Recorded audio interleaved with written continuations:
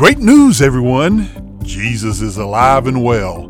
This is Glenn Ragland, Educational and Transformational Ministries, Great Ministries. Welcome to this week's podcast.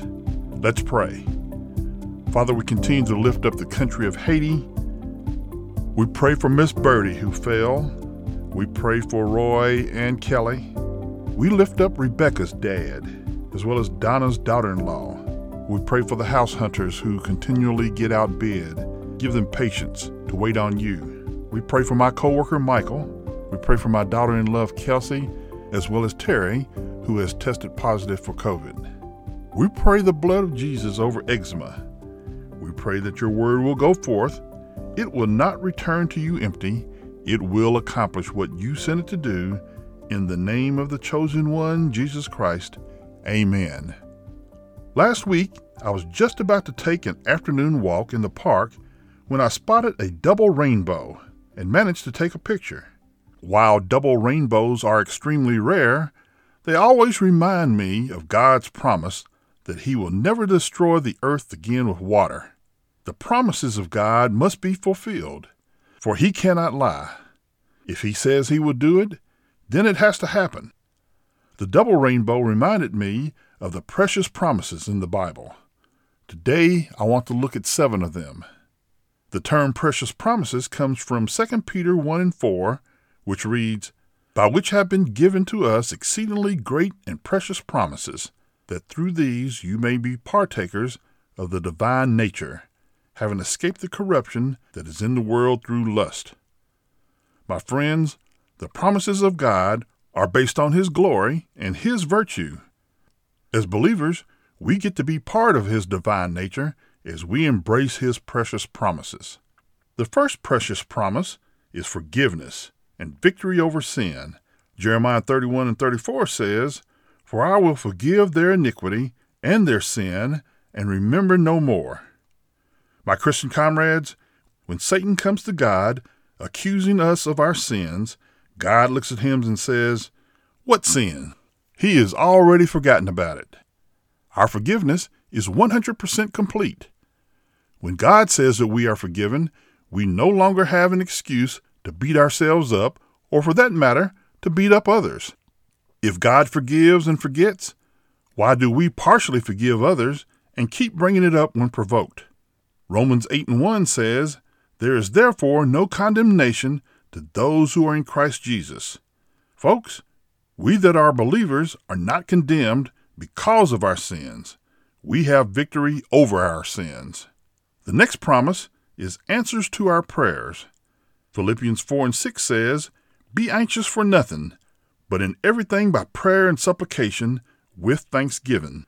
Let your requests be known to God." My comrades for Christ, the additional stress we put upon ourselves due to anxiousness is the opposite of how God wants us to handle things. He wants us to go to Him in prayer. And as a prayer warrior, I am asked to pray for others. I am never distressed about praying for others. But why are we afraid to take all things to God in prayer? Folks, you are not permitted to tell God what He can handle and what you will handle. When Paul writes, "But in everything by prayer and supplication," he means everything. There is nothing too small for God to handle. I love the billboard that says, "Hello, this is God. Today, I'll be handling all of your problems." Please know that supplication is a request that directly asks God to do something. We cannot use the excuse that God knows my heart when we don't ask. Nor can we use the excuse that God knows everything, so He should already know what I want. God wants us to participate in prayer. Lately, I've been asked to pray for would-be homeowners who have been outbid by others time and time again. I chuckle to myself when I realize that perhaps God has answered the prayers of the person who outbid the rest of them, and He has another house planned for you. 1 John 5 and 14 proclaims, "Now this is the confidence that we have in Him, that if we ask anything according to His will, He hears us." My faithful followers of Christ, my confidence does not lie in myself. My confidence does not lie in others. My confidence lies in Jesus the Christ. Now with that assurance, I can ask and I can ask anything, and I can ask according to His will. When we ask anything in prayer, it doesn't mean that everything you ask for will be granted. It means that you can ask for anything, big or small. My friends, do we ask according to God's will or to ours? The third precious promise is the gift of the Holy Spirit. Now think about this. The Spirit of God living in you. Here's what 1 Corinthians 3:16 says. Do you not know that you are the temple of God and the Spirit of God dwells in you? In this verse, Paul is referring to the church as a temple, but it has individual applications. The verse that applies to us as individuals is found in 1 Corinthians 6, verses 19 and 20, which proclaims, Or do you not know that your body is the temple of the Holy Spirit who is in you, whom you have from God, and you are not your own? For you were bought at a price. Therefore, glorify God in your body and your spirit, which is God's. Folks, the Holy Spirit lives in your body, and we should treat our bodies like temples. Paul is calling for sexual purity, but we pollute God's temple, our bodies, in many other ways. The types of materials we put into our bodies, the visual images we intake, what we read, what we listen to, and what we consume. Anything that we do that pollutes our bodies, the Spirit cannot live there. Although we've been promised the Holy Spirit, the promise did not include the Spirit living in filth. Our bodies belong to the one who has paid for them with His blood, and that's Jesus Christ. Not only do our bodies belong to Him, so does our spirit. Acts 2 verses 38 and 39 says, Then Peter said to them, Repent, and let every one of you be baptized in the name of Jesus Christ for the remission of sins, and you shall receive the gift of the Holy Spirit. Verse 39 continues, For the promise is to you and your children and to all who are afar off, as many as the Lord our God will call. My friends, the promise of the Holy Spirit was not only for the disciples or the early church, but for generations to come. The fourth precious promise given to us is the security of our souls. Romans 8:38 and 39 says, For I am persuaded that neither death nor life, nor angels nor principalities, nor powers, nor things present, nor things to come, nor height, nor depth, nor any other created thing shall be able to separate us from the love of God, which is in Christ Jesus our Lord. My comrades for Christ, we should rejoice in knowing that absolutely nothing can separate us from God. Listen to the words of Jesus in John 10, verses 27 through 29. My sheep hear my voice, and I know them, and they follow me. And I give them eternal life, and they shall never perish.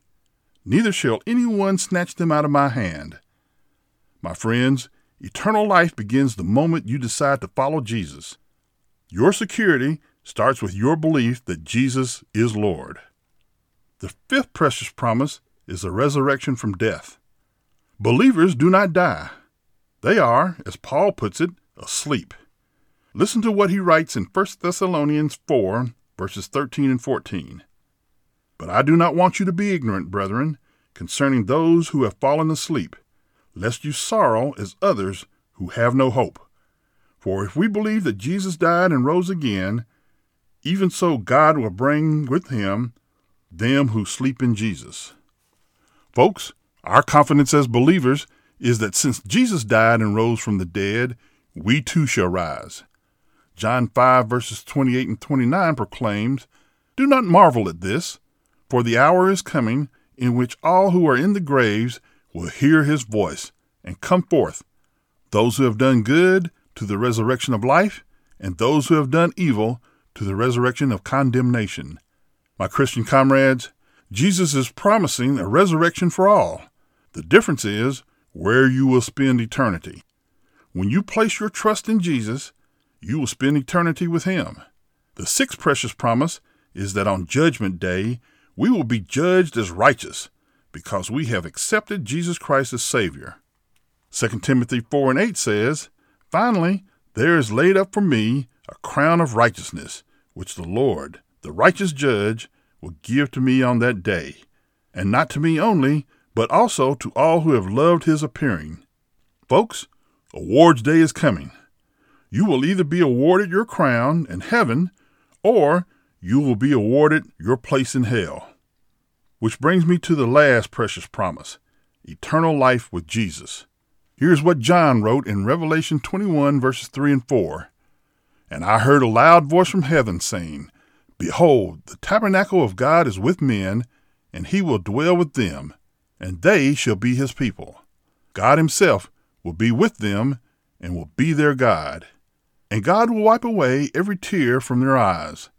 There will be no more death, nor sorrow, nor crying. There shall be no more pain, for the former things have passed away. My friends, God's desire is to live in close fellowship with man.